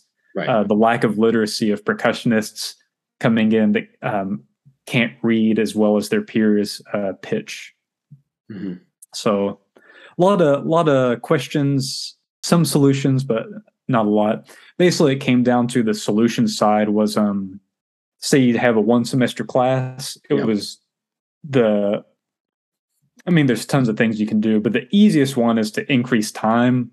And the easiest way to do that is examples like shifting anything that's evaluating playing, be it a playing test or a playing quiz, basically anything that would be using class time to evaluate an individual is shift to an LMS like Canvas or anything like that, a video upload where they do it themselves. Yeah. Because I made a little chart at the thing, and it's just like, all right, if you do, 3 playing tests, you have this many students, something you're losing 15% of your actual instructional time during the semester. And that's this many days, that's 3, 4 more days you could dedicate to, 2 to drum set and 2 to marching percussion or something like that. But there's lots of little tricks. My goal for this year is I'm trying to write a book. It's outlined so far, but the synopsis is basically I'm not calling it this for sure, but it's basically percussion methods for dummies. Like it's like the most streamlined. Here's the bare bones. Here's the essentials. Mm-hmm. I know there's already a book called Percussion Methods Essentials, but here's the literal, like, here's snare drum, bam, 1 page of what it is, 1 page of technique, 2 pages of playing examples of notation and how to play them, just keeping it as straight to the point, like a little reference. So we'll see how it goes. It might pivot somewhere along the lines, but sure, it's a start. It's like, it sounds a little bit like Court McLaren's book of percussion pedagogy follows a similar kind of line where it's like concept and then instrument, and then, Yeah. Yes, I think that's probably the book that it's closest to. Maybe that, or the John Beck has one called Percussion Methods that's like really streamlined, and it's like a little text and like 6 pages of playing examples. Yeah. So yeah, I think I'm just trying to make a more modern one that's we'll see how it goes. Still feeling it out. I don't want to write something that already exists. So sure. We're never, the obvious problem is you're just never going to cover it. You can't cover everything. No, it's impossible. It's impossible. Yeah. And so, what do you leave out? And it's always your starting point. Well, what am I not going to teach? Yeah, right. Because we had to, and it's interesting at Mizzou, I think Megan Arns is taking back over the percussion tech. We call it percussion techniques here, but I was overseeing that for a few years. And during that time, they basically, and I don't know if this is the same thing at your school, but they basically were like, if it doesn't make, we can't offer. Oh, wow. Because they would have a second semester of percussion methods, and they weren't as concerned about it making, but it would be focusing like primarily on world percussion, drum set, drumline was that one. And then the previous semester was everything else, basically. Yeah. And they basically were like, we can't offer that second semester. So we now need to, we just made the first semester like a survey and we're like, here's 2 days of drumline. Here's all the information you could go to, but I have to move on. We have a year here. Funny enough, Jane, you did as well. I think they just shifted to 1 semester. Here we've managed to keep it. We have there's like a low brass, high brass, low wind, high wind, low string, high string, and now we have percussion 1, percussion 2. Yeah. Are they both required? Yep. We were able to keep it because we just basically we just finished it and it's going into play next year. But we restructured our whole BME and BME program. Yeah. And basically we found redundancies with the School of Education that we were already doing over here. So we were going to have to cut those methods classes, but we found enough redundancies that we were able to eliminate some other things. And we actually got it down to I think it's 132 hours for the degree. That's pretty good. Pretty good, right? Yeah. Some things that help for us though with that is our ensembles count for activity credit, so students aren't charged and they don't get that credit hour on their transcript. Which for some of those students that need that easy A, taking 3 credits of or 3 different hours of ensembles, they don't get that. But it is nice because we end up saving them, a good dozen credits over their career. Right. No, that's good. It's like it's so packed for that music ed degree. It's insane. It's nuts. Yeah. Well, Caleb, finish up with random ask questions. Yeah. Final segment. Since we spent a lot of time talking about kind of education here, I'm going to skip my normal first question, but I'm going to move to, we're just going to be kind of into the next set of questions. First one is, has anyone ever nailed an impression of you? And if so, how'd they do it? Oh, for sure. Oh man, the JMU kids are so good at this. Yeah. There's this kid, JMU, he's teaching, I think he's teaching high school now. He recently graduated. His name was Nick Berzimato. And he was an undergrad. He's about my height. He's got the same glasses, about the same hair length, just cut a little differently, and the same build. Yeah. And he had some of the same clothes. He just parted his hair a different way. And one Halloween, the picture's somewhere on the internet. One Halloween, he showed up at a concert, and I came out, and I normally have, at the time, I had like a coffee mug that I'd carry around, like from if I was teaching or coming from my office. Yeah. And he showed up, and he had the same blue plaid shirt, the same like color shoes, same jeans, a coffee mug. He had changed the part in his hair, and he was doing like the same mannerisms. I was just like, oh man, I'm so proud of you. It was perfect. It was spot on. Like he really nailed it. And you're like, this is the handsomest man I've ever seen. Yeah, it was like looking in a mirror. Yeah. Yeah, it's like looking at the face of God. It was crazy. That's fantastic. All right. What is your biggest kitchen mess up? I cook a ton. That's like a huge hobby. So awesome. I haven't had any bad ones recently. I guess last year I put a knife into my palm. So that was probably the worst one. I didn't have to stitch it up. If it was any deeper, I would have. But I was using I have a really, really great sharp chef's knife, which actually isn't dangerous. If anybody cooks, you know that like the worst, most dangerous knife is a dull one. Yeah. And I've been using my super great knife that just slides through everything. Yeah. It was dirty, so I just flipped to an old one, and I wasn't used to it, and I had to put some more force, and I just stuck it right in, and it bled all over the place, and that was probably my worst kitchen mess up. Yeah, I really kicked myself for that one. What you made me think of is like that's the scare with onions. Is like how that, like, particularly if you get like the first few and you're fine, but then like if you get like halfway through, I don't know, maybe I need to sharpen our knives, I think, but I've had a couple times where I've seen that thing just like slide off, and I'm like, like dry. Yeah. I do the Gordon Ramsay thing.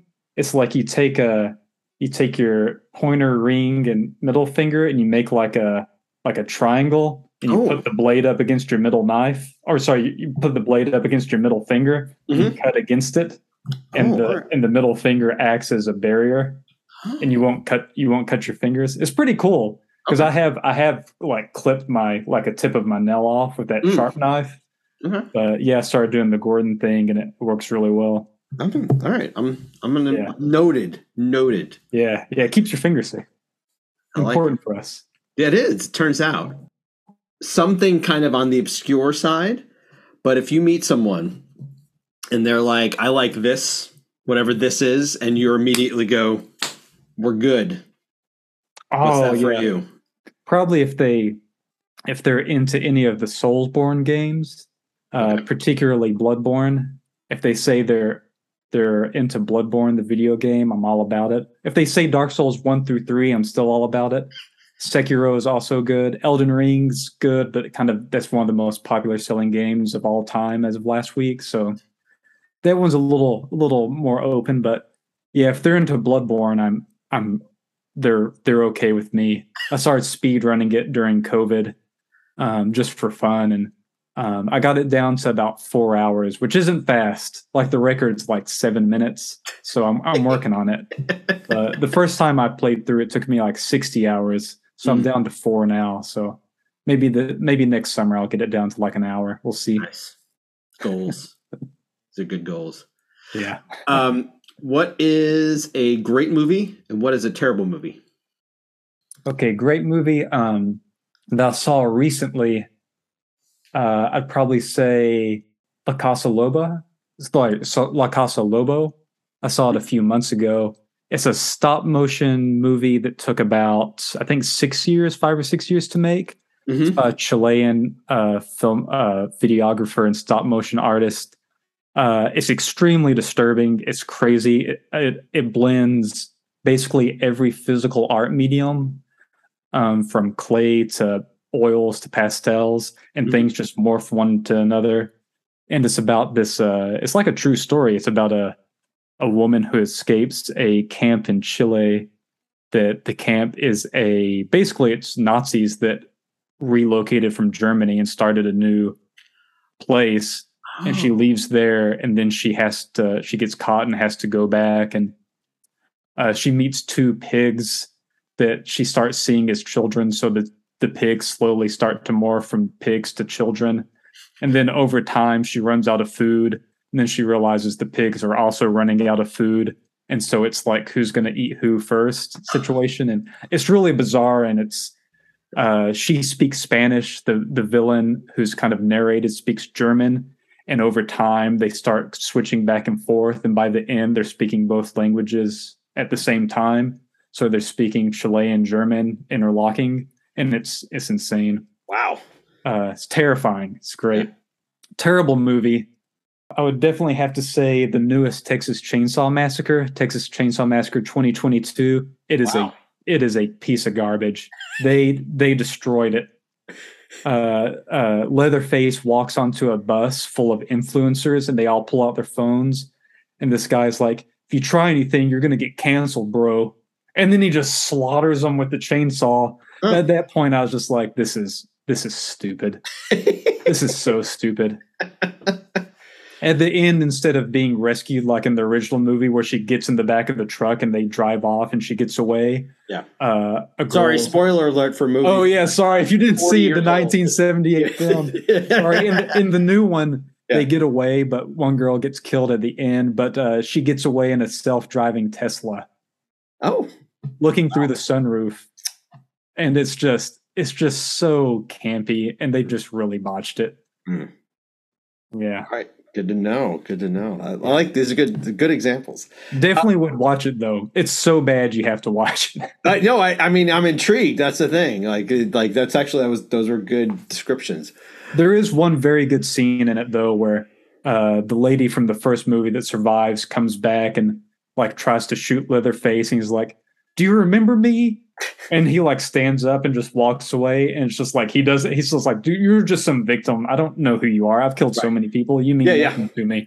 Right. And then it's like that's the cool moment, but everything else sucks. Trash. Okay. Yeah, it's bad. All right. Nice. All right. What is a favorite book? Oh, favorite book. That's a good one.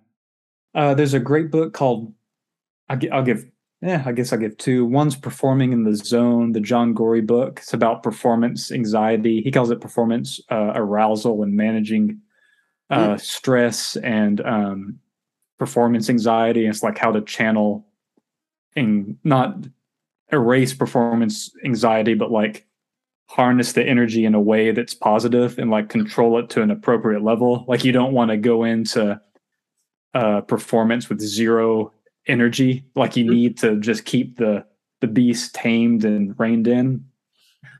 That's a good one. I do like H.P. Lovecraft's works. You kind of have to overlook him as a person. He's kind of there's a lot of those. It turns out. Yeah, it turns out. I overlooked him as a person. Yeah. His writing style, though, it's a little. I've grown a little tired of it, but the way he can write a slow burn story is really impressive. He really holds back to like the last 5% where he reveals something. Very racist, but I don't want to put a but to that. But I mean, his work has inspired. I mean, geez, every genre of horror from 1920s till now. Yeah. So take it with a grain of salt. But yeah, his writing style is pretty insane. Yeah. Besides that, I haven't read a book in a while. Shame to admit. Not since all those articles from Gary Cook. Right? Yeah. I lost my ability to read for joy after that. That's hilarious. Where is somewhere that you have not traveled to that you still want to get to? Japan's the big one. Yeah, I'd really. My girlfriend's half Japanese, so we're trying to find a way to get over there. And schedules make it impossible. So hopefully I can turn it into a performance thing. I've talked to a friend about maybe hooking some stuff up that would, make it a little more financially viable, than just a trip to Japan for a few weeks, but, have some stops along the way to, turn it to half business, half pleasure, but would love to go to Japan. Still haven't been to any part of Asia. Gotcha. Cool. Yeah. When you go, this might be weird to trace back all the way to Paris, Texas, but when you go back to Texas, is there food that you're like immediately taco? Just it doesn't matter where. Just like doesn't matter where. Tacos. Go find any street taco place, any authentic Mexican taco place, any chain Fuzzies or Rusty's, any chain taco place like that's down there, the California street style. Tacos. Got to get a taco fix. Normally, if I go back, if I'm in Denton for 4 days, I'll make sure I get tacos at least twice. Yeah. Are you breakfast taco as well? They're okay, but I really like get some carnitas or any of those really good street style. Yeah. Some grilled beef or chicken or shrimp. It's good. If y'all didn't know, Missouri is not known for its Mexican cuisine. It is not. There is some places that have good stuff, but yes. There's a place here that's okay. I went the other day and it's not so bad. Yeah. It's like you get your fill, kind of like, all right, I'm it's all not right. a 10 out of 10, but this will get the job done. Gets the job done, exactly. Yeah. Strangest, funniest, or most bizarre performance moment that involves you? Yeah, several years ago, I played Raise the Roof, the timpani concerto. Doherty, right? Yeah, the Doherty at JMU. The performance was great, but we had to restart within the first 30 seconds. Because my 23-inch drum wasn't pedal locked, so I went to pedal where there's this hymn at the beginning that you pedal on the temps. Yeah, and I went to pedal it. I put my foot on the pedal and pushed down, and it just kept going. It rolled off. Gotcha. I mean, it probably drum moved. Got it. The drum rolled probably. Probably a foot or so. And at that point, I tried to pull it back. Yeah. But by then, the hymns, and so there's so much mixed meter with it. I just looked at the conductor and I was like, nope. So we stopped. I locked the wheels. We restarted. Everybody loved it. I made a joke before we started again, and everybody laughed, and it was fun. Yeah. Brush it off and you keep going. Yeah, nobody cares. You're just like your hand, just like I can't read. Yeah. It's like, whoops. Well, can I make this work for the next 7.5 minutes? I don't know. So, if this happened in the last minute, we'd go with it, but of course, not anymore. Yeah, it's not going to happen. So Caleb, last question. What one piece of art, could be music, movies, books, podcasts, YouTube clips, theater, visual art, poetry, video games, anything, has impacted you the most recently? Yeah, geez, that's a good question. Recently, the Casa Lobo film really stuck with me, but besides that, just to give a different answer, I guess, yeah, geez, anytime I feel like I start like a story game or like a game that has like a very good mature narrative or like a something that's deeper, that always sticks with me because I mean, I love watching movies and stuff, but that one you're very much a passenger in the vehicle, whereas if you're playing like a game that's got a challenge to it and there's also like a story that you're really engaged in, you're kind of in the driver's seat a little more, so it kind of hits you a little harder if something happens. I finished Elden Ring like a few months ago. That's like the new big thing that's out, and man, I just loved it so much. It was great. It was one of those things that you finish and it's like, oh, that was awesome. Just everything about it, the challenge, yeah, just everything. Yeah, especially the challenge. That was ended up being a little bit harder than anticipated, and I've played all those games a lot, but yeah, it was great. Really enjoyed it. It seems like a lot of my pieces have a little bit of that kind of Lovecraftian bit of horror, Bloodborne-y, Dark Souls vibe to them often. So yeah, there's a lot in there. My big piece for Marimba and Percussion Ensemble Berserker, the main theme is actually the antecedent part of the phrase is taken from a little bit of a Bloodborne tune from one of the boss fights, like the little opening little 3-note motif. So yeah, things like that. They really stick with you, and you hear that same boss tune 70 times because you're trying to beat something and it's giving you grief. Mm-hmm. Yeah, sticks with you, and yeah, it kind of expands you a little bit. Yeah. All right, Caleb, we are done. Cool. Thanks for having me. Yeah, happy to do it. Yeah, it's fun.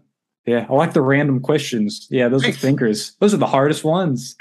Yeah, what's a piece of art I've consumed? Oh, geez. I don't know. What has been going on?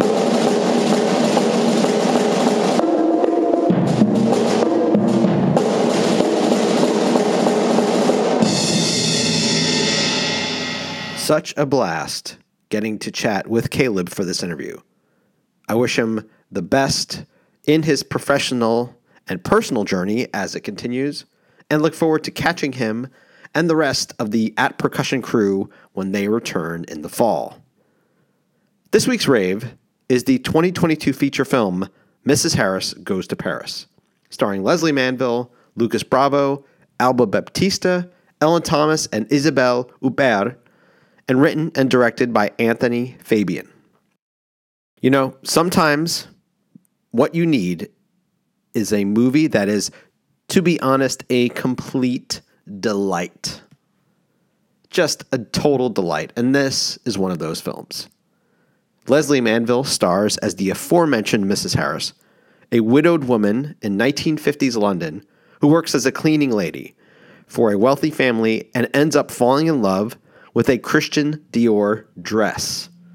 She falls so far in love with this dress that, supported by her best friend Vi, played by Ellen Thomas, she decides she's going to take all of her hard-earned money, travel to Paris, and buy a Christian Dior dress of her very own from their haute couture headquarters.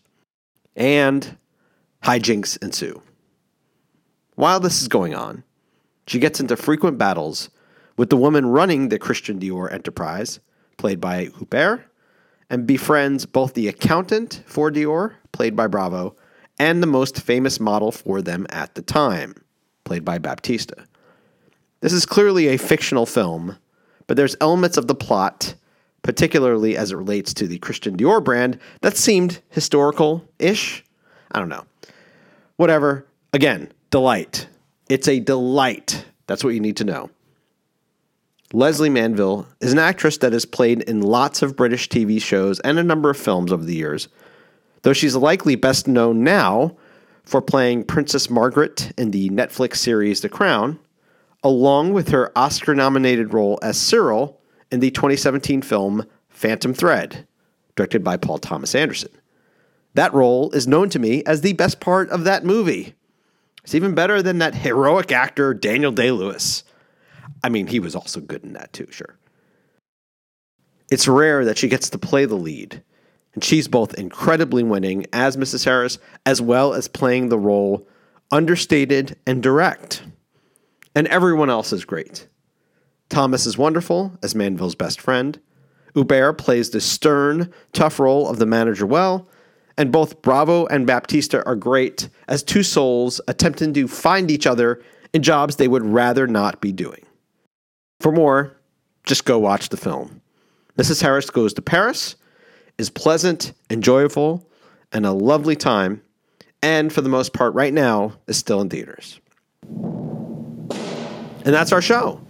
Subscribe to the podcast at Apple Podcasts and leave a comment and a rating. You can always find every episode and the show notes at the homepage at petezambito.com/Pete's Percussion Podcast, the episodes. The show is also on SoundCloud, Stitcher, Spotify, and many other podcast locations. If you're on Facebook, like the page Pete's Percussion Podcast. You can find me there on Instagram and Twitter at Pete Zambito or by email at petesperkpod@gmail.com. And I'll catch you next time. Until then.